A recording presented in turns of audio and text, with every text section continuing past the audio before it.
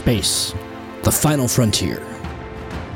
Space Station Ashland sits on the edge of Federation space with its companion ship, the USS Dalamis Christian. The space around them is full of mystery and strange wonders, where secrets are kept and danger lurks around every corner. The crew of the Dalamis Christian must navigate treacherous waters as they work to protect the Federation. But as they peer into the unknown, they will discover that the line between friend and foe is not always clear. They will be tested like never before and will face challenges that will push them to their limits. Join us on this adventure as we explore the farthest reaches of space and uncover the hidden truths that lie within the shadows. Tabletop Journeys presents Star Trek: Preservations.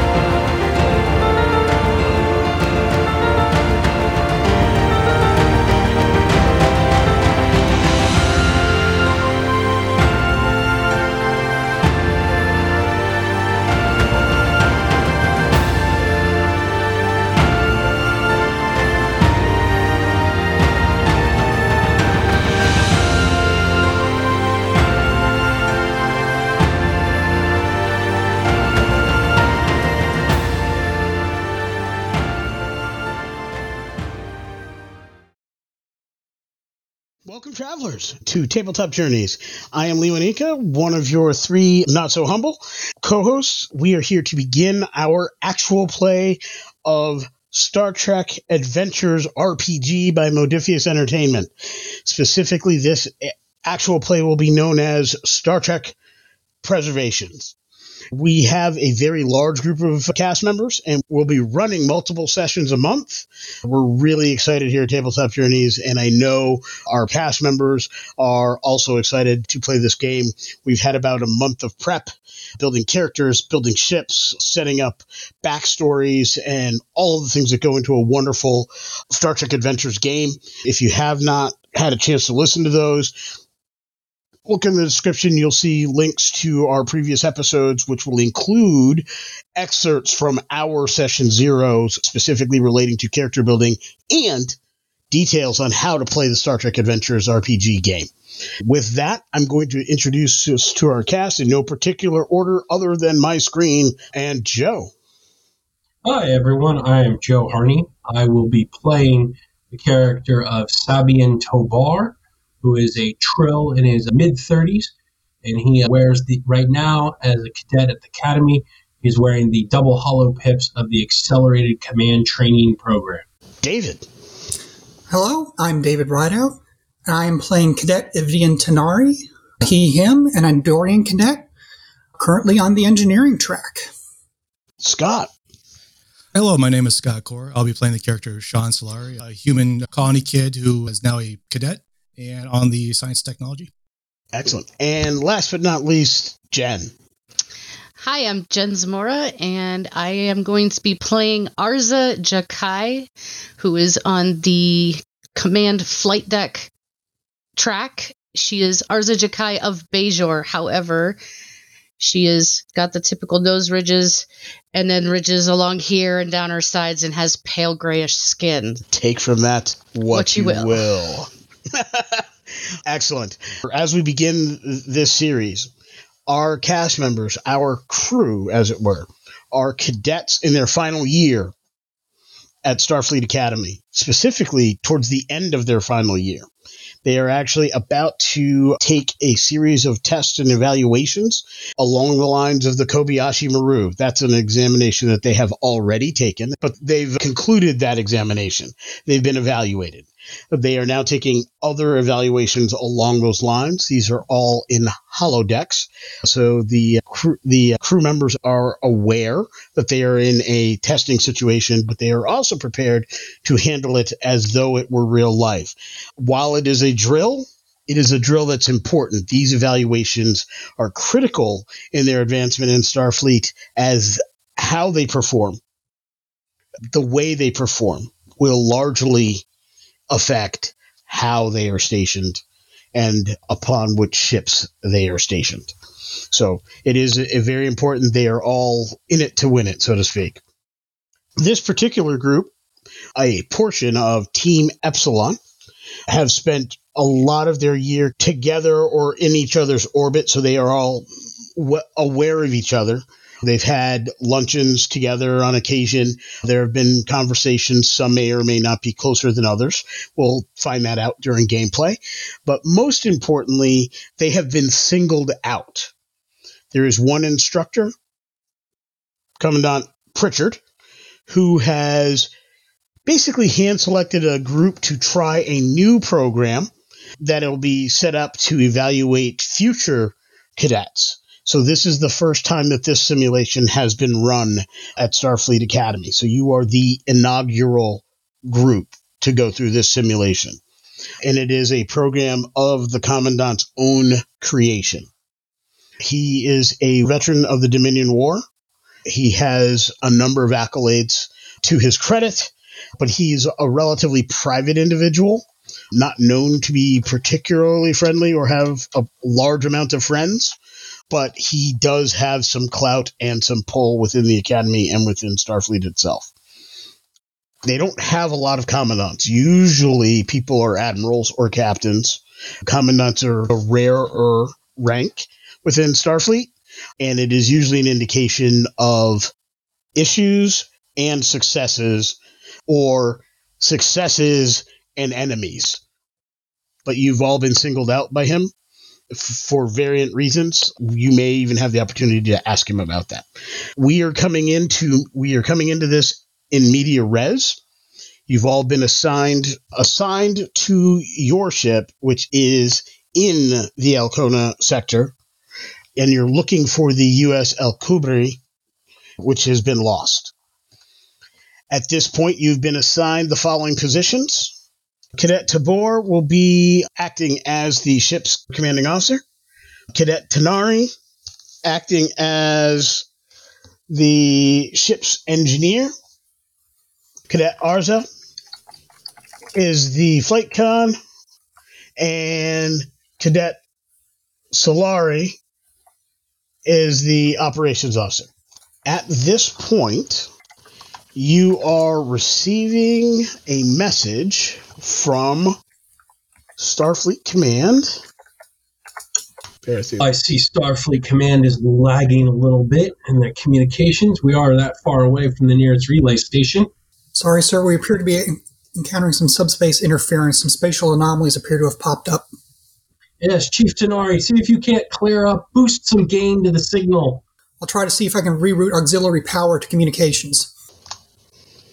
That happens without difficulty, and that is just enough given your distance from the relay station to allow that signal to come through. We are in the remote Ilacona sector, investigating the disappearance of the El Kubri in an unpopulated region of space. There was, however, a promising lead, and your ship has been dispatched to the vicinity. Long-range sensors detected a vessel and the presence of subspace interference. You should note that this ship was several parsecs outside of Federation territory, and they were on a special assignment testing new engine systems designed to exceed Warp 5 without damaging subspace. We can only assume that something has gone wrong with those experiments. Your mission is to locate the ship, rescue any crew that may be endangered, ascertain the issues, and, of course, return any scientific findings from the experiment or whatever seems to have gone wrong. And the obligatory, are there any questions with these orders, Captain? Standard search and rescue protocol, I believe, is in order here. Barring any idea what that subspace interference flight, do we have an estimate on about how long it will take us to reach the coordinates at a safe speed? Am I making this up as I go, or would I have that information, Leonika? It would take you very little time and little effort to figure that out, to come up with that information.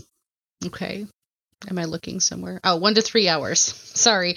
I got overlap on those two screens so I could see our faces and what's going on. Nope, and I sacrificed the chat. I do the same things from time to time. Fear not. All right. Very good. Ops reply to Starfleet Command that we've received our orders and they are acknowledged. Reply sent, Captain. Thank received. you. And Arza, put us on heading to the unknown detected vessel. And while in flight, Chief, I think we can try and see if we can't clear up any of this subspace interference and get a better look at what we're going to find ourselves into in the next couple hours. Let's see what we can do. Setting course, Captain. Excellent. Engage. Oh, that doesn't feel right. Make it so. No. Okay. Really? You're going to come up with a tagline now, Captain? I got it. You'll figure it out, Captain. I don't know. Okay. We can work on it after the mission. I'll work on it. Yeah. Best speed. Yeah, no, I got to work on that. Here, hit it. I'll figure something out. It's okay. Excellent. So at this stage, because you do have these strange, or the subspace interference, and it does seem to be all over the region, like permeating the region. For our listeners and whatnot, so I'm assuming you're about to tell us that this subspace interference is a trait that's going to apply a +1 difficulty to a lot of things, right? Correct. It is throughout the region. It is definitively unique and odd. While there is many different things that happen in the vast reaches of space that would qualify as subspace interference, this seems slightly different. It is not something you've studied before, and it is affecting lots of different systems in lots of different ways. You're not at this stage aware of all of them, but you are aware that it is impacting communications at the very least, because of subspace. Theory would have it that it's likely to impact or affect other systems as well. You may not know it until you try a system, and then it may not function to peak efficiency, or you can spend some time trying to get a handle on what might be effective in flight. Is that something I can work on during the trip to try to see if I can filter out the subspace interference? Absolutely, you can. You, as the engineer, you can try to figure out what systems might be impacted or affected. Ops would be better at determining what systems are being affected. Once you get that information, you would then be able to work on solutions in some form of priority order. Typically, Ops actually assigns that priority order, but that's a discussion between Ops and the captain. The captain may have something that they want to be a bigger priority than others. But so we can start this particular task. Because of the interference itself, I'm going to assign that with an additional bit of difficulty. So we're going to say we need 2 successes on this particular task. And so with that, Ops, you would have the opportunity to determine what systems are impacted with 2 successes. So you're going to be building your dice pool and go from there. Okay, so I would request to the captain. Captain, I've noticed that there seems to be some type of localized subspace interference, and permission to begin to analyze and determine the impact on the systems. Absolutely. Go ahead and work with science and engineering, see what you can do. I think my gut, unless anyone else has any other suggestions, I think focusing on getting sensors cleared. I want to be able to see as clearly as possibly, as quickly as possibly. And then any defensive and then offensive systems, like communications and so on and so forth. Understood, Captain. See, run, fight. That's the order. Excellent. So, at this stage, Scott, how would you describe your way of analyzing, or what are you going to be using, and how are you going to be using it? And then I would assign what attributes and disciplines are involved, and then you would build, with that, you build your dice pool, and you would roll. My character would probably start to use his terminal to try to determine the subspace interference and compare it to what is considered the norm for the area, determine what the increase is, find out how it affects sensors versus previous known sensor readings for the area. Okay. All right. And in that particular case, I would say that would be a reason and science roll. So you would then add your reason attribute and your science attribute. That would be the number to determine your success. You would roll 2d20 unless you have a specific focus and or talent that might allow you extra dice or whatever in those rolls. And we have 0 momentum to start with right now, correct? No, so I start with threat. Players don't start with momentum. Excellent. I am going to put the threat on the board. Give me 1 second. Dun dun dun dun dun dun dun dun dun. And for any of you who've seen our episodes, Michael, it now begins. And I get 2 for every player. Is that correct? That is correct. 1, 2, 3, 4, 5, 6, 7, 8. Okay, I have a total of 15, 11 reason for science. Okay, so you're going to roll your 2d20. You need 2 successes, which means if you roll under 15 on either die, each of those rolls 8 and 11. So that would be your 2 successes. So you will know what systems are impacted. The systems that are impacted specifically are sensors, communications, transporters, and there will be effects and difficulties to warp, higher warp speeds, but you can still use those. Captain, analysis shows that on sensors... There's fine, Joe, because I can always cut if it doesn't fit narratively into what we're doing, and as we're going through a starter thing, that'll work. So you had mentioned you needed to roll below your number. It's actually that number equal to or lower. So a 15 would have been a success for you, Scott. Oh, thank you for the clarification. Yeah. Okay, Captain, sensors, comms, transporters, and it appears we would have difficulty warping at higher speeds, according to the analysis. More information would be required in order to determine at what speeds we would be able to warp. Engineering. Do Yes. you work on seeing what's interfering with our higher warp capabilities? I can certainly get to work on that, see what I can figure out. Yeah. Arza, your experience at the con, you want to give the chief an assist on seeing how much juice we can squeeze out of her? I can certainly try. Excellent. All right. So what this means in this particular case, I'm going to ask David, playing Engineer Tanari, to go ahead and, yes, I'll get to your question in just a second, Scott. And again, ask a similar question. Tell me how you're going to approach this particular problem, what tools or systems you're going to use to get to it, and how you're going to do it. I will then assign the abilities that links up with that and assign the correct systems that will generate your success or failure number. And then, Jen, you will have the opportunity to roll a single D20 because you're assisting, but you also have the opportunity to discuss your approach to helping. So I will give you a success or failure number separate from his. And then if you get a success, that adds to his total successes.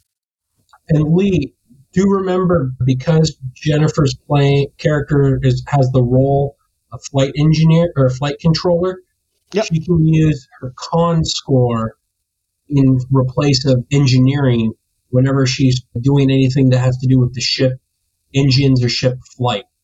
Yep, absolutely. That is specific and unique to your role because that's how you interact with the ship. Okay. And I believe, and I apologize, I did not do this for you, Scott.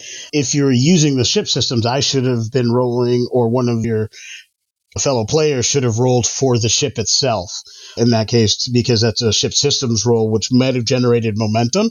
So because we haven't moved on to another challenge, we're going to grab that right now. Joe, as the CO, I'm going to let you roll for the ship. We are in, it's the starter set. What type of ship do they give you, or do they even say? Give me 1 second. I know you're looking for an Oberth class, but do they even tell you what kind of ship you're on in the starter set? I don't think they do. In this case, we are going to go with a stock space frame, the Saber. All right. Do you have that on hand, or should I bring that up for us? I can pull it up real quick. While you do that, I'm going to bring it up so I have it as well for the sake of expedience. Now, of course, the stock space frame, the stats are modified by whatever mission profile the ship has. So the numbers I have are, I've got the base computer skill is 9, and then I'll let you figure out what the department modification is for the mission profile for that space frame. This would be patrol. And maneuverable. Just like I like it. All right, here's something. Yep. Helping out Scott's roll. Yes, it would be computer Science? Yes. All right, so computers of 9, science of 2. I'm looking for an 11 or better. And a 1 or a 2 is a critical success because the ship always counts as though it has a focus. That applies. Well, I rolled a 19, so it's not a complication, but it also is not a success. All right. Too much interference. Yep. And I didn't mention it. This is also because we're in the interference, and it is not your typical subspace interference that one might encounter. It is going to be a difficulty of 2. I should have mentioned that beforehand. My apologies for not saying so. Oh, it was difficulty 1 increased by 1 because of the interference. Correct. Yep. So we needed 2 successes. David, your approach? My approach, I'm going to try to adjust the warp field configuration to match the local subspace conditions. See if we can make the ship move more smoothly through the local space. Excellent. Now, I have a focus of warp field dynamics. I believe that applies here. It certainly does. And if I've read the rules correctly, that means every success I get counts as 2. If the roll of your die is equal to or less than your department skill on the task you're doing. So if what is your engineering skill? My engineering is 4. So if you roll a 1, 2, 3, or 4, that counts as a critical success. Gotcha. Instead of just 1. Gotcha. That's actually pretty spiffy. Yeah. What am I rolling? So you're going to roll your 2d20, and of course, so you're going to do your reason and engineering skill, so add those 2 numbers. So that's a 14. You're rolling less than 14 on your 2d20. A 3 and a 10. So that's 3 Excellent. successes. Excellent. And actually, ship assist? Yep, ship assist. All right, and then Lieutenant Cadet as well, right? Yep, so we get a ship assist and Arza's assist. Arza, what was your approach to assisting? Since I have a focus in astral navigation and I probably have I'm watching the con and the sensors. I'm sorry, ops and the sensors. I want to try to find the clearest path. Okay. All right. That, to me, sounds like control and con. Okay. So I tell you what my total is between the 2, or you want those 2 numbers separate? Those 2 numbers added up. So added, that's a 15. So 15 equal to or less than is a success. With And 2 d20s? 1 because you're assisting. I'm always interesting. That was an 18. Your assist, however, did not add a whole lot of assist. It was a good effort, though. And then can the ship use its ability for engines and its flight con? Absolutely. Figure out. Okay, so engines and con is a 15, and we got a 4. Since the ship's con is a 5, that counts as a critical success as well. So 2 successes, and We have a total of 5 successes. which means we have 3 momentum for the team. And for those in the listening audiences, momentum is effectively narrative currency that can be used to the benefit of the players in various scenes to move scenes forward. So we're going to go ahead and for my players using our VT that we see, we're going to add momentum. With a little bit of work, a little bit of effort, you're able to find a way to configure things, modify your warp signature that's going to let you move through the space unfettered. Basically, you have no complications at achieving any warp speed that you desire within the capabilities of your ship, unless you would do something that would garner other reasons for complications or stresses or things of that nature. You're absolutely fine. Your ship will operate as per spec in this space. So that problem has been solved. You're about an hour into the journey between figuring out how to do that, reconfigure systems, and get that set up. Things are moving pretty smoothly. Now that you've fixed that problem, you're going to get there a little bit faster than the original estimates. You're going to be in the vicinity you're hoping to be in about an hour, so you do have time to work on one other issue that has presented itself with this localized subspace phenomena. I think at this point, seeing more clearly is probably more important. We do have a skilled flight officer, so transporters aren't working. We've got the runabouts that we can use. So ops, if you can work with science to clear up any of the interference to the sensors, I think that's where we should focus our efforts for our remaining. Aye, Captain. At this point, your science officer, one of your fellow cadets, not one of your Team Epsilon members, but one of your fellow cadets who's part of this exercise, is very capable. All Starfleet officers are capable, so you have no worries about their competence in their position.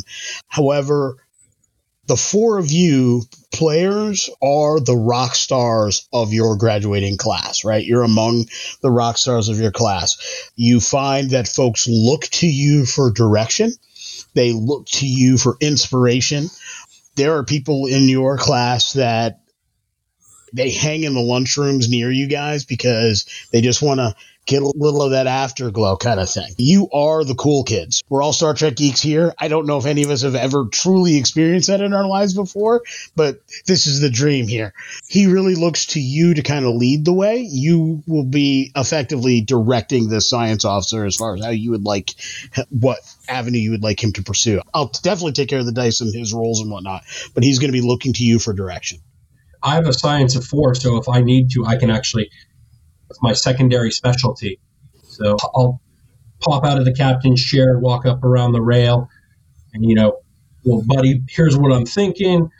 If we can counteract the subspace interference and determine whether or not the interference has any kind of signal randomness, or if there's a pattern we can pick out and try and implement a counter algorithm so that the sensors can filter this out.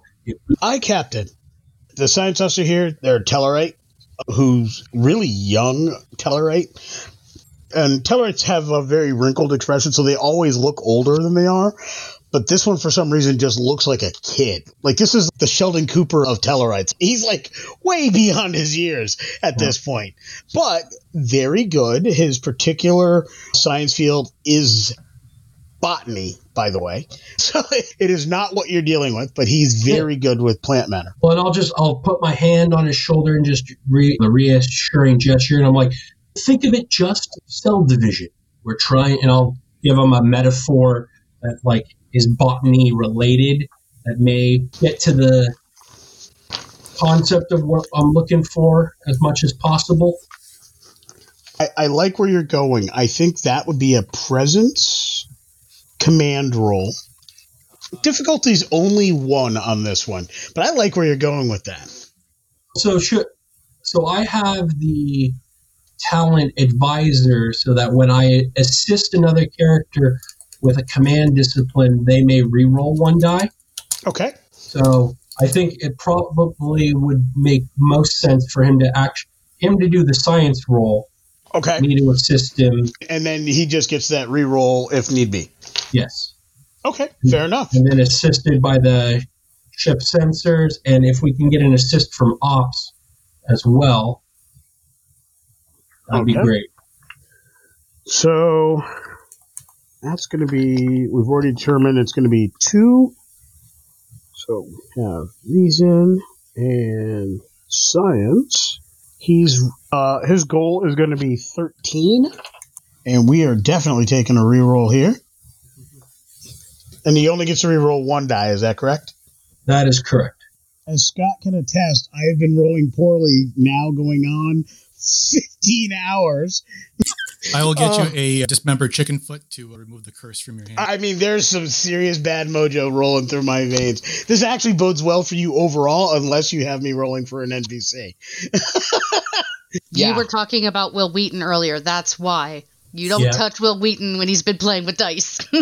Oh. No, this has been going on since last night. My highest roll playing DCC last night was a 9. Which is good. We want you to roll low.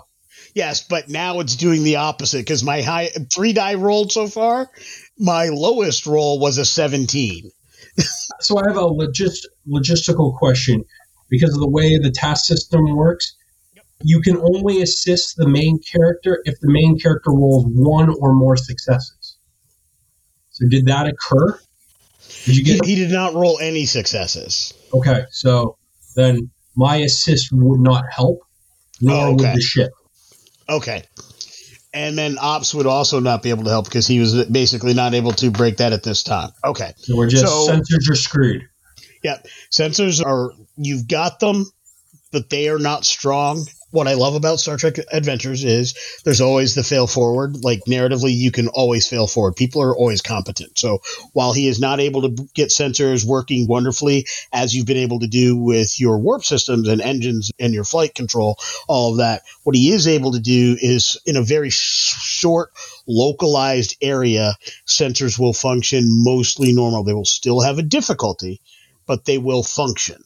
Your range, however, is very short. Basically, if we were in a combat scenario, your sensors are only working short range and medium range. So you've got nothing beyond medium range if you were in a combat scenario. So you don't have long range eyes. You don't know what's coming at you or whatever, but you can see things enough to be able to maneuver. You don't have to worry about running into an asteroid or a space station. That's not going to happen. You're not blind out here. But for right now, you have entered the vicinity. So, Lee, let me thinking because my character wants to have all the situational awareness that he has. And as the commanding officer role, I can grant another character a point of determination if I can communicate with them. And one of the things you can use determination for is to re-roll a failed dice pool. Okay. So I'm thinking I'm going to spend my determination because the galaxy is a dangerous place, is one of my values. We're going to walk back through the algorithm, do this one, and I'm going to have them re-roll both of those dice. Okay. We have 1 success. Great. That lets me assist with a 2. Let me see. I've got lead by example or strategy tactics as focuses. Would either of those work? Your background is science because that was there. So I would say lead by example would work in this case. Okay. And that'll be that's within my 5 for. Oh, and go ahead. Nope. We already used the reroll from advisor, so never mind. But this 2 is a critical success, so that's 2 successes for me. So it's 3. And the ship would be needing to roll what to assist? I assume sensors. Sensor science. All right, that's a 12 or less. 17. And then ops. Can ops assist as well? Are we allowed 2 player assists and the ship? It's up to the GM and whatever makes narrative sense. I'm down with that. It's a teamwork effort. What do I need to roll under? What's your approach? So I would probably be also reason and science or reason engineering. Okay. I like the idea of coming up with a theory, and you are... One of my values is, but it's just a theory. Excellent. Go ahead, and you're correct. Reason and science in this case, so go ahead and make that roll. Now, how do the focuses impact my rolls? So if you have a focus that applies, any die roll that's equal to or less than your discipline would count as a critical. Okay.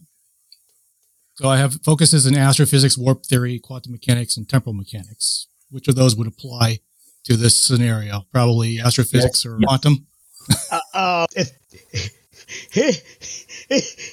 It's all Newtonian here. Any of the above, we'll go with quantum today. Okay. Unfortunately, that's a 17. We got 3 successes, though. Just a theory. Well, we know this doesn't work. In that That's valuable information to have. we've got one more adding to the momentum pool. And you are able to clear up sensors so you can see where the ship is. You're able to get close. By the time you get there, you can tell that there are life signs, but the subspace interference does make it challenging to get a lot of specifics. Transporters will simply not work in this environment. There's not really a lot of time because the ship does appear to be damaged and losing power. There are full sections that are without life support.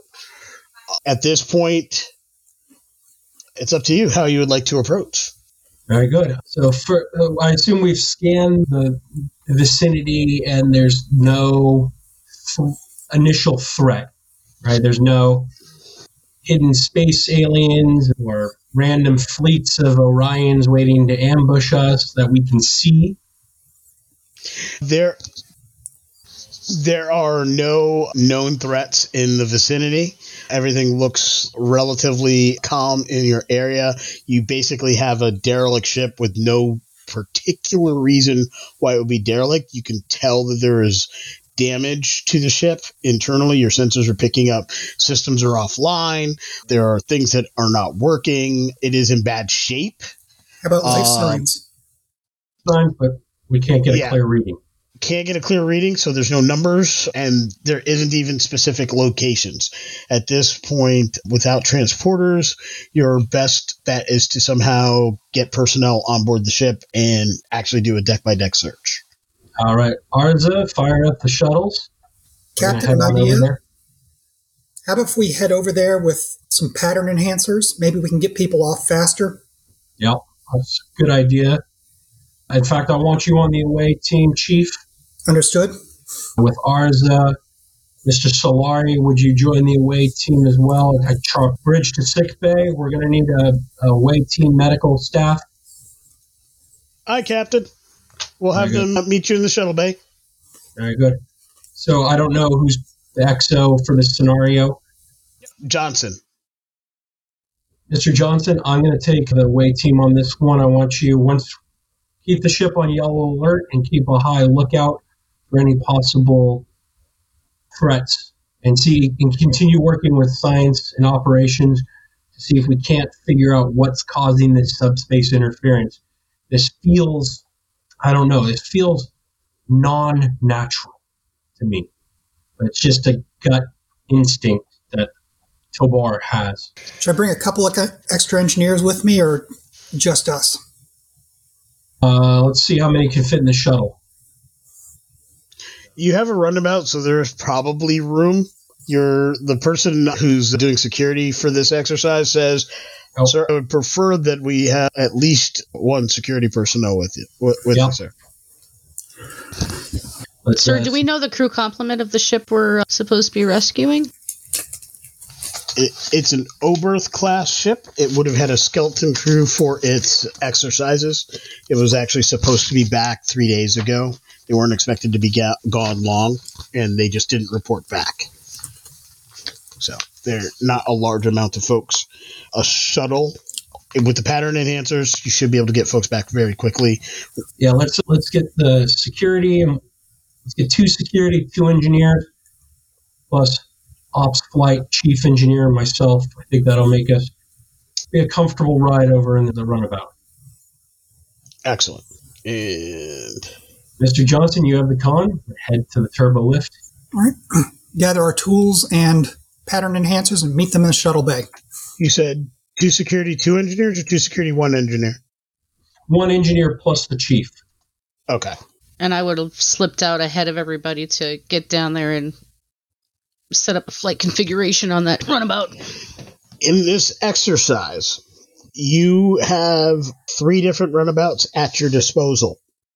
You have the medical runabout, you have the gunship runabout, and you have the sensor runabout that were designed by your team under the auspices of the Commandant. Which of the runabouts would you be selecting? Because you're the flight comm officer. And if the CO didn't mention which one, it's your call. You said the medical one, the weapons array one, basically, you said? Yep. And what was the third? It's a sensor suite. Like, it has very enhanced and highly tuned sensors. I actually have a thought. I will choose the Flying Hospital. Okay. But when he gets downstairs, I'm going to suggest to the captain.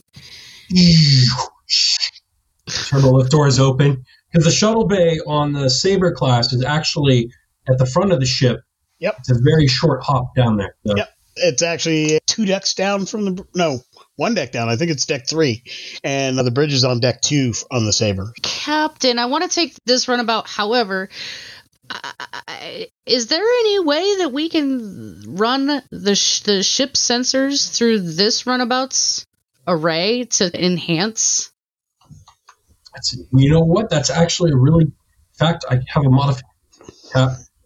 Captain, Mr. Johnson. Yes, sir. Mr. Johnson, since we don't know what's going on here, let's get full crews in all 3 runabouts, and let's deploy the runabouts in a combat air patrol formation. We'll get one of them outside, see if we can't get any enhanced sensor reads, and having the other one out there will make me feel a little better, having someone watching our back. Aye, sir.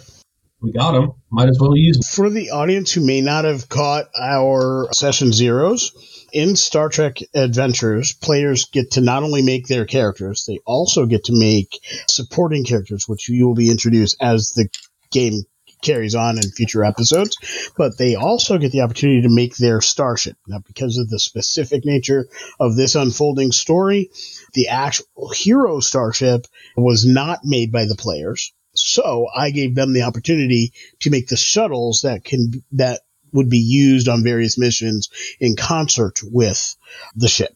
So 3 runabout styled vessels have been created, ground up by the players with various mission capabilities and profiles. One of those is, as described, a gunship. It is basically a weapons platform that flies at warp. This particular vessel is known as the USS Tank Abbott. There is a ship whose mission profile would be more as a hospital vessel, has advanced medical bays, things of that nature, an advanced sick bay within it. That is the USS Loch Ness, or the Nessie. Then there's a ship who has high-resolution sensors, and that would be the USS Eagle. So those are the 3 that they have at their disposal. Excellent. All right. So with that, your away team is aboard the hospital vessel. Your con officer is able to exit the starship, no problems, no rolls required, and you are on your way. While you're on board this ship, you are able to fly without a whole lot of difficulty, but you do have to plot a course through the subspace interference and through this area of space. As you're plotting this course, Azari, how would you approach this particular task? Let's see. So again, one of my focuses is on navigation. So I'd be leaning on that. Okay. So in this particular case, I guess we would say that would be a control con roll. So I need to get lower than my 15 again. On 2 die this time, or still 1? 2 die, because you're the active player. Before you roll, because we do have, 4 momentum, you may want to consider spending 1 momentum to be able to roll a third, 1 extra dice, so you'd roll 3 dice. And this is shared momentum, right? Do we all agree on that? Yep. Okay. Right on the ship as well, correct? We're all on our we're all on the ship. And yes, I agree that we should probably do this. Yes. I do not want to run into navigational hazards, right? So 2 are under my total. Very and good. The third one is above. Okay. Perfect. And then of your 2 that succeeded, how many are equal to or less than your con discipline? 1 below my con discipline. Because you have the focus, right? That would count as a critical 2 successes. Okay. That's 3 successes on your die roll. Does it matter that my control and my con together are 15 and I rolled a 14 and a 4? So yes, because anything 15 or under counts as a single success. Okay. Because you have a focus, anything equal to that discipline or less counts as 2 successes. You would have had 2 successes. You have 3 total successes. Okay. You're almost always, as the active player, going to roll 2 dice. It's really about spending momentum, or if you've got a specific talent or specific consideration that might add an extra die in there to give you more, but you're almost always going to roll 2 as the active player. I rolled a 2 for the ship. Okay. Now, the ship may have gotten a critical depending on what its department score is. Oh, no. Which department were we using? Engineering? Well, it's only a 1, so it has to be the natural success. So that's 4 total successes on this particular task. Yeah. Because it was a task difficulty of 1, that is 3 momentum. So effectively, Jen, what happened here is spent 1 momentum to generate 3 momentum. Gotcha. Now, quick question, Lewanika. Yep. Was the difficulty 0 and then the subspace interference made it difficulty 1? Or was it 1, yes, difficulty 2? It was 0, subspace made it 1. And I should clarify that a little better. Thank you for mentioning it. But essentially, I'm going with the final difficulty number as opposed to the mathematics leading to the difficulty number. That's just the way my head is working. Right. No, but I just want to keep everyone, including our audience, that we've got this negative subspace interference trait on the scene. Yep. That's increasing the difficulty. Yep. Generally speaking, flying from a ship to another ship in a shuttle, 0 difficulty. We're not rolling die for that. It's the existence of the problem that's creating the need to make that roll. So let me go ahead and adjust our momentum. We're adding 3. So we're full up at 6. Great job, Arza. Nice flying. You're able to go ahead and land in the shuttle bay. It is open and accessible. The force field seems to be in place, so there's no problem with that. So you're able to land safely, and you can definitely see there has been some form of chaos in the area. Because there was damage to the ship, just as an aside, as a gee whiz, in case it comes up, I will have backed into my spot for a quick getaway. Okay. And you will notice that its shuttle bays are empty. There are emergency lighting that seem to be flickering on and off. I'll have security run a check on environmental life support systems before we crack open the hatch, just to always test to make sure the air is breathable. So they're able to pretty quickly determine air is breathable, gravity is Earth standard, there's dust in the air. Life support is nominal in that it's a little on the chilly side, as well as the air is mildly thin, but it is not anywhere near danger levels. There were some attempts to use power from life support and put it elsewhere while still keeping life support functional.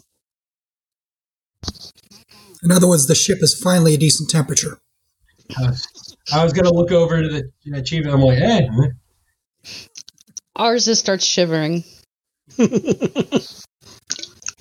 need to be a hero, Arza. You can grab a parka out of the emergency kit. With that, the scene comes to a close. You are on board the El Kubri.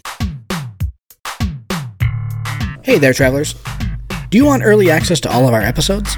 How about exclusive content, live broadcasts, and the chance to throw dice with your favorite hosts and fellow fans? You can do all that by signing up for our Patreon at www.patreon.com/ttjourneys. But wait, there's more. For the next month, you can get a free coffee mug for signing up at the Adventurer level, plus Adventurer level Patreons automatically get complimentary copies of our latest book, The Traveler's Guide to the Multiverse, available on DM's Guild. We love doing this show for y'all, and your support helps us keep creating and producing great content for you. We have tiers to fit any budget for a monthly commitment, so join us today at www.patreon.com/ttjourneys. The away team has landed in the shuttle bay. There are several phenomena that are happening on board the ship, so I'm going to give you the local things that are happening so you are aware of how that's going to impact various actions you're going to engage in throughout this section of the adventure. One, the subspace interference is such that your comm badges will not be working. If you split up, you are on your own. All right, 2, don't get lost, anyone. Tricorders will only function on things that are within arm's reach. So you can't do any distant scans, but you can use a tricorder to scan something if you're pretty much adjacent to it or in contact with it. Emergency lighting. This particular trait increases difficulty by 1 for all ranged weapon attacks and tasks to observe or identify characters or objects at medium range and beyond. So if it's at medium range and you're trying to observe it, observation is part of that thing, that difficulty will be increased by 1. Disabled. Most ship systems are offline.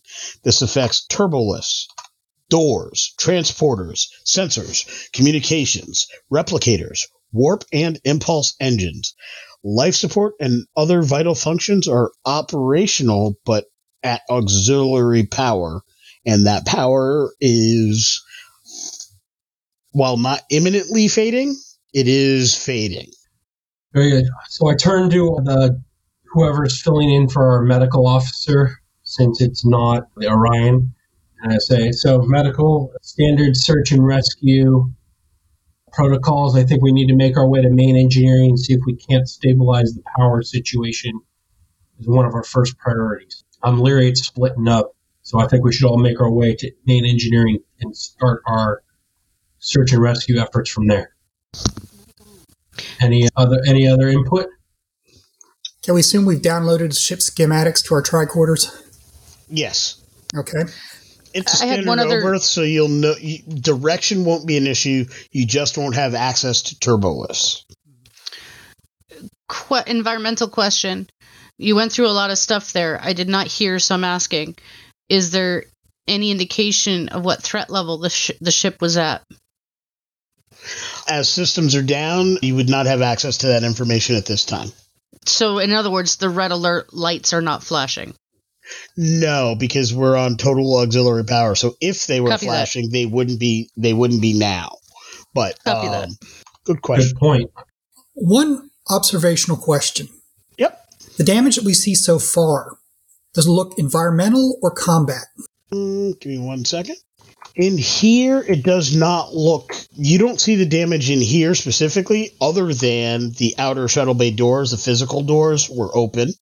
Unusual under these circumstances. And there were no Al-Kubri shuttles at all here. That would be one difficulty. You do have the ability, however, if you want, you could close those outer doors. That's something you could definitely do if you wanted to. When we were coming in, we got a chance to survey the damage. Did any of them look like any of the damage on the ship? Any look like combat damage? There was no external damage to the ship. Okay. Oh, you had said there was before the break, so that's... Okay. You saw damage externally, but it was not from external. There were basically things inside that blew outside. Okay. Oh. Do you want me to close the shuttle bay doors, or we want to leave them open in case we need to bug out quickly? I'm leaning towards leaving them open for a quick getaway. What's your thoughts? That's my preference, so long as we remember to keep the... Keep the Nessie on standby. I was going to say the... Force field? Force fields, thank you. Words that don't want to work. The force field's up. Or at least this one, so that we can get out. Otherwise, we're going to have a hard time getting back to the shuttle. What are the ranges on our comm badges? They're non-existent. I have some string and some cups. How about emergency transporter transponders? What kind of range could we get on them in this? So, you mean if you were outside the doors of the shuttle bay, could you beam into the shuttle? Yes. Okay. For the same reasons, the subspace is messing with angular confinement, which is not...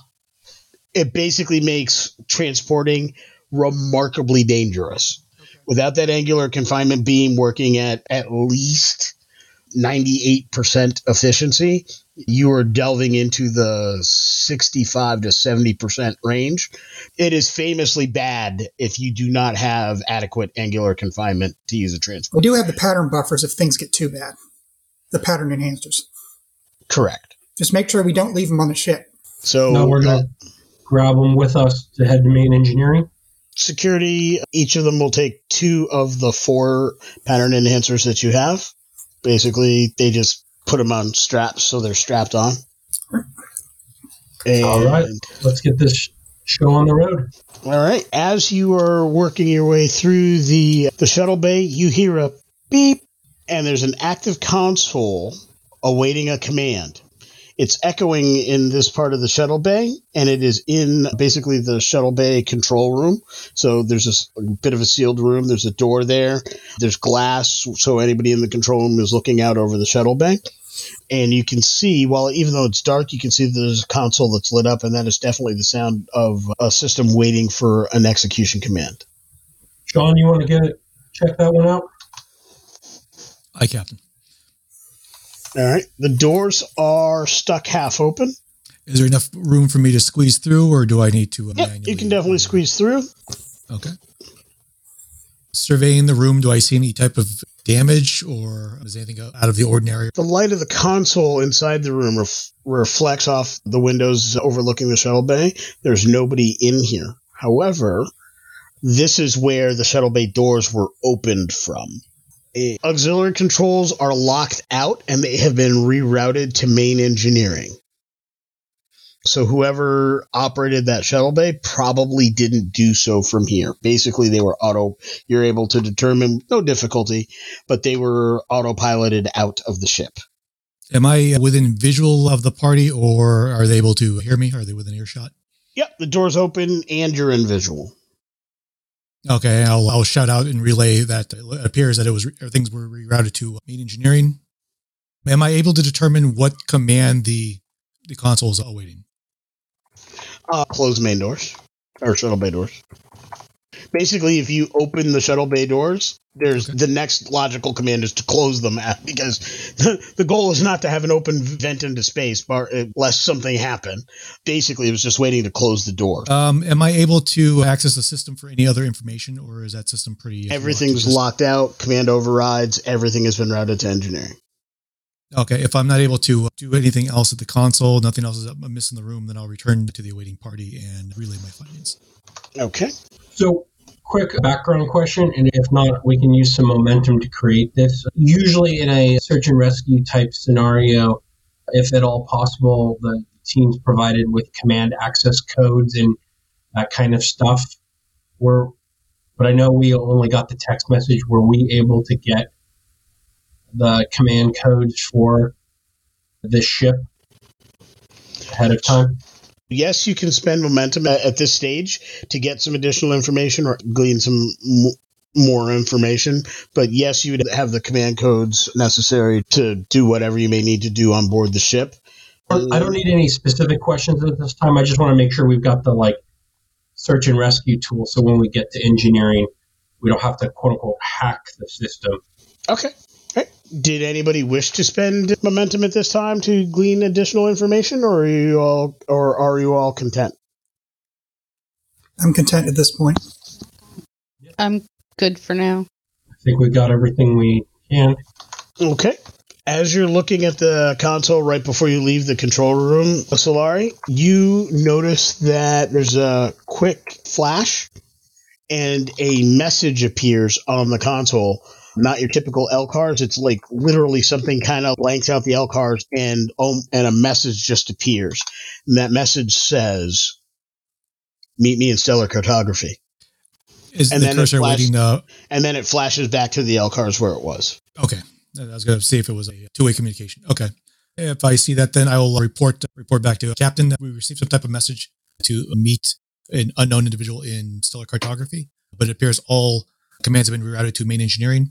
The only thing this console is able to do at this point is just close the main shuttle bay door. Very good. I still think we should proceed to main engineering and try and stabilize the power situation and regain control of the ship. But it's good to know that there's something going on in stellar cartography. Okay. You said our tricorders were like medium range? No, hand range. They're close. Like you have to be adjacent to or in touch with something. Oh, okay. Never mind then. Captain? Yes, Chief. Hold on a second. I would like to try an experiment. Okay. What's on your mind? I'd like to see how these subspace anomalies are affecting our phasers. Absolutely. Find like an open, clear space, set my phaser on its lowest level, fire it at an empty bulkhead, and just see how far the beam gets, see if it gets disrupted at all. Beam fired is... While you're doing this, I'd like to take out my tricorder and kind of measure around you while you're doing this. Ooh, I like that. You fire the beam, no problem. Doesn't seem to have any particular challenges. Sighting is a little more challenging. That's that difficulty we spoke about earlier. There's no threat here, so you're able to run the experiment. From an analysis standpoint, you're able to determine that whatever challenges subspace is creating, it is not impacting the particular modulation of... Okay, good to know. And with that experiment, does anybody wish to spend any momentum to learn anything extra? Speaking of, I know the operations manager role has the ability, if they're using a tricorder, they generate a bonus momentum that they can use to obtain information. Okay. That's good. Scott, you may want to write that down. Yeah, I have that. I thought we had to roll in order to generate momentum, though. Oh, succeed at a task. Yeah, am I mistaken? Yeah, there's no challenge here. So. There's no challenge with this. I'll tell you what, because I like I want people to be able to utilize their abilities. And this, for the audience, we are running a version of the Starter Adventure box set so that we can all learn the game together. Joe has played before. The rest of us are doing this, myself as a GM and then everyone else as players for the first time. I believe that's correct. Dave, you haven't played before, have you? Correct, I have not. Okay.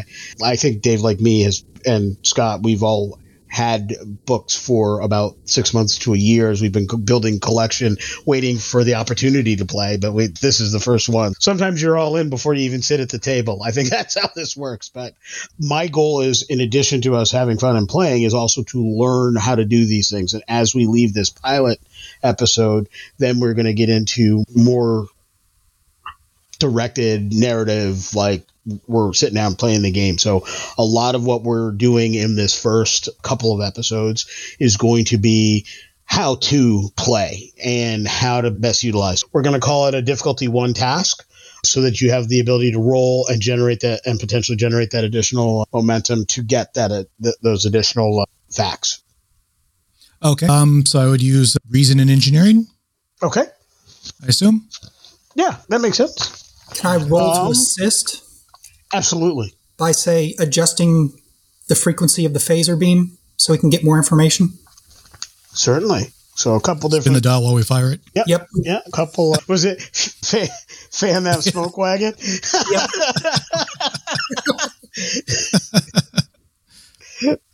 That's what we call cowboy diplomacy. I definitely think that's going to be a reason and engineering. I think you're both working along the same set of principles here to get the facts about what's going on. Actually, Scott, I think yours would be more reason and science on your end, Scott. They're equal in both, so either is fine. Yeah, and then Dave, yours would be reason and engineering because you're actually manipulating the physical technology to produce the effects. So. So I have a 11 reason, 4 science will give me a 15. I have a 15 and a 7.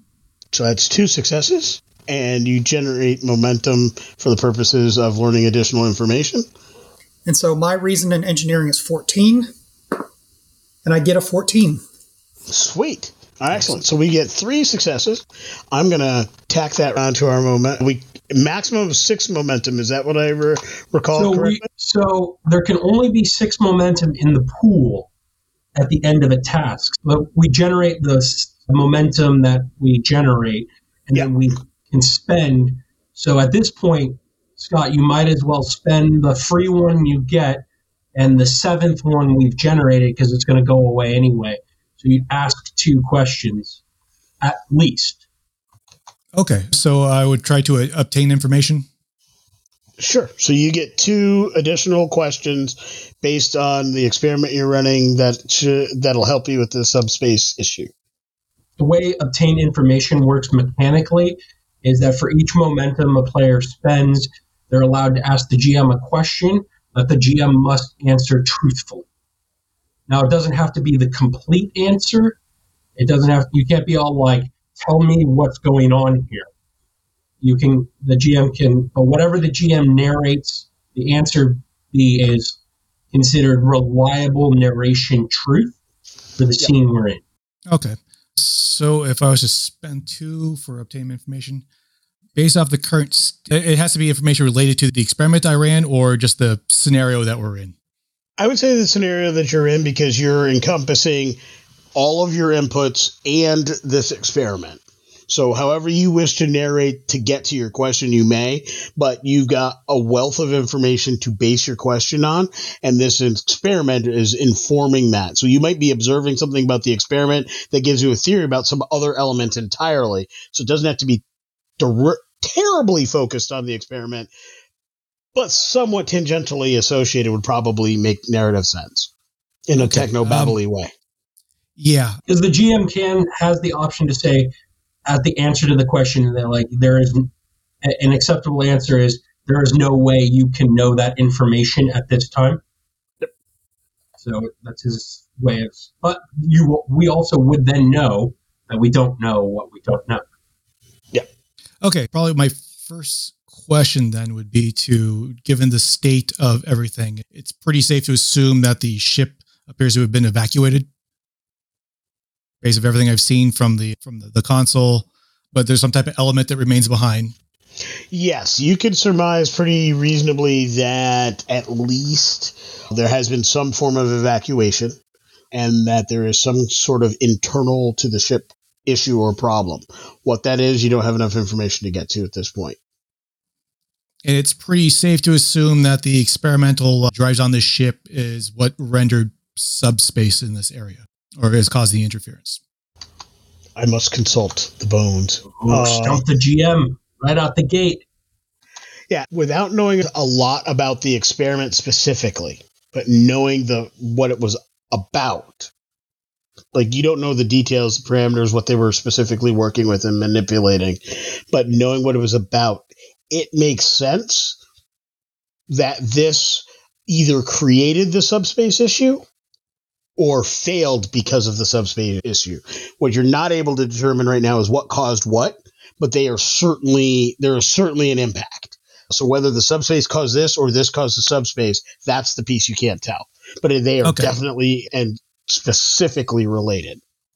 Now, using my rapid hypothesis talent, I would be able to ask 2 or more questions, obtain, I may merely create an advantage that represents, how would I create this advantage that represents a theoretical understanding? As I try to start to frame what's happened here in a way that can be explained.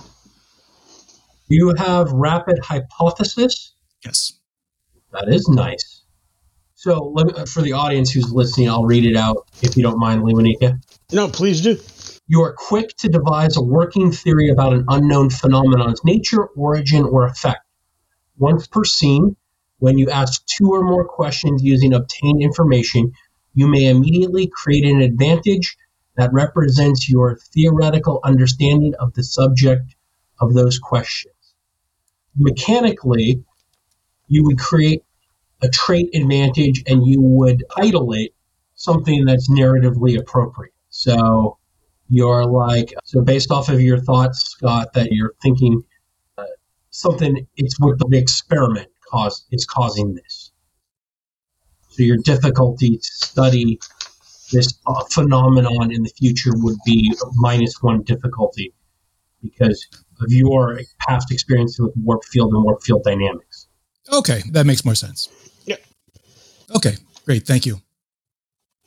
So anytime we're delving into that, just remind me that you have a reduced difficulty when you're taking on those tasks. Okay, thank you. All right. So your experiment has yielded some information to your ops officer, and how do you proceed? I share with I show my tricorder to Cadet Tanari to consult, and he a lot, I'm sure, head nodding and scratching their head. Oh, that's very interesting. And what have you. And then we can report back our findings to the captain. It makes as much sense to me as anything else when you start playing around with the warp drive. All right. With that, you all are on to exiting the shuttle bay. That door, you're going to need the hand actuators to pry that door open at this point. Well, good thing we brought along some security officers. As you are operating that, the hand actuator breaks. Redundant hand actuator on the other side of the door? I spent 2 threat to create the complication of the hand actuator breaking. Is what took place behind the scenes mechanically with the game. So I am now down to 6 threat. This creates the difficulty to get the door opened. You all have to determine how you're going to do so. Okay. Reach into the engineering kit, pull out a couple of self-sealing stem bolts, and let's get it fixed. I will give that as a control engineering. And while Avidian's doing that, I'll lean over to Scott. So, Scott, I haven't had a chance to look at your personnel file, but on a scale of 1 to 5, how good do you think you are with a phaser? I'm more of a study as opposed to shoot. I was getting that. Okay. And Lewanika. Yes. Would my improvisation focus count for this? Absolutely. Okay. So you said control and engineering? That is correct. So that's a 14. I have an 8 and a 9. So that's 2 successes. 2 successes. The difficulty of the subspace is not impacting this task at all. So you are quite successful. You are able to put the device together and get the door open without too much more difficulty. All the while you would have generated additional momentum, which you can spend at this time because you do successfully generate it, but you're still currently at your max of 6. So what was the difficulty of the task? Because normally, mechanically, and they've added in the GM's guide, the amount of threat you spend when you build the complication behind the scenes. So normally spending 2 would make it a difficulty 2, but they also added in an optional GM rule that you can spend more threat to make the difficulty of the obstacle make more narrative sense to be more challenging. Oh, okay. That's good to know. My 2 successes meets your 2 threat. And so we're good and nice and even, max 6. Got it. Because in the original rule book, it was just spend 2 to create a complication. But they were do a little more. They expanded on the GM's guide saying if you want to, not all complications are created equal. And so you can spend more threat to make it more difficult to overcome it. All right. So the door is open. As you go through, scorch marks all over the corridor walls, damaged power couplings, spark beneath broken, burnt out panels. On the decks, there are the dead bodies of 7 Starfleet crew members. I would like to take out my tricorder and walk up to the scorch marks and start to try to measure the whatever caused the ablation and try to determine what type of energy pattern would have created these. Saklar does not wait. The medical officer you have, she doesn't wait for orders. She literally worms her way through the front of the line and immediately goes to the first body that she sees. And I direct one security officer down that, you cover that way down the hall, the other one that way. Okay. Through the area. And we're going to start with Scott. You're very easily able to determine that this is disruptor fire. Captain, I'm picking up traces of disruptor fire. Phasers out, everyone. Do we know what style of disruptor? Whose disruptors? Ooh, can that be a momentum spend to obtain more information? It sure can. But your operations officer, you get a bonus one, right? Yes. All right. So spending the bonus one in this particular case still leaves you at 6, if I'm understanding that correctly. So, yes, you can definitely tell this is Romulan disruptor fire. So Saklar reports back that these officers have been dead for at least a week. The ship's been overdue for only 3 days, right? No, it was over 3 days when they dispatched you all. By the time we entered into scene, you were very close. But yeah, it was 3 days out when they decided to send help into the vicinity. Right, yeah, there were 3 days overdue. Okay. And that was about a week ago. Oh, okay. Yeah, definitely no one's splitting up until we get whatever is causing this comms interference taken care of. Saklar, she does check each of the bodies, and they are spaced out. You can see that they were spaced at various places around, like going down the hallway, and she's kind of looking around and seeing where they were hit, but she's dismayed that she's not able to do much more than look at. So just like quickly, I have a focus in strategy and tactics. This looks like they were defending the evacuation as they were trying to keep anyone from getting into the shuttle bay, right? Correct. Using our tricorders with the download of the schematics for the ship, the layout, if you will, where is the cartography in reference to the engine room? They are two different areas of the ship. You basically have to go into two different directions. I was hoping one might have been on the way to the other. It was a dream. It's a great effort. Good idea. Do you continue towards engineering, or do you go to astral cartography? I'm still leaning towards engineering, but that message is, now that we know that there might be a possible survivor, I think maybe getting the intelligence of what's happened here might be immediately useful. Were we able to determine the roles of the officers that died during the defense of the bay? That's a great question. There are two officers in ops uniforms. Based on their belt and equipment, they look like they were security. There is one science officer. They have near them a now broken medical tricorder, so it looks like they were shot while running. They had a medical tricorder, and that tricorder was damaged upon impact. And there is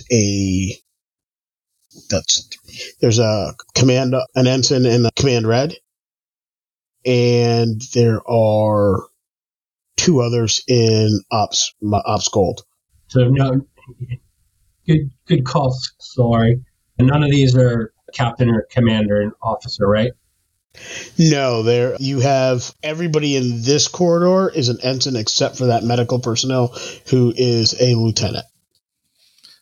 Captain, with the skeleton crew, it's reasonable to assume it would be a member of the senior officers that would be left on the ship. Maybe, perhaps. I also suggest caution, Captain, since we don't know who is where. It was reported that all the commands were sent to engineering, but yet somebody is communicating from the other end of the ship.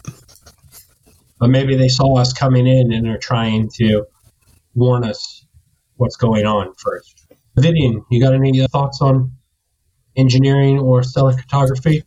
For obvious reasons, I'm leaning towards engineering, and the sooner we can get power up, at the very least, we can get back in contact with our ship. And at least if we get power up, maybe we can get internal sensors online. Or get starting working on it while we track down what's ever going on in stellar cartography. Yeah, let's make our way to engineering. Anyone who notices, you don't know whether it's because he knows this is a simulation or if it's from his past experiences, but like the scattered dead bodies have zero effect or impact on Sabian at this moment. Same with Arza. And actually, that was something I was going to ask, was if there was any crew reactions to seeing simulated dead bodies. That's a fantastic question. Would you kindly roll me an insight command? Okay. So these are 2d20s again? Yep. Difficulty is 1, because people try to hide when they're feeling away. So insight and command. They are both below my number. So how does this work? Do I tell you what my total is, and then tell you what I rolled? Or, okay. So I was going for a 13. Okay. command. Yes. I was going for a 13 and I rolled a 7 and I rolled an 11. Okay, so that's 2 successes. Now, this is an opposed challenge. Actually, so it's less of a difficulty. It's your successes versus their successes in this particular case.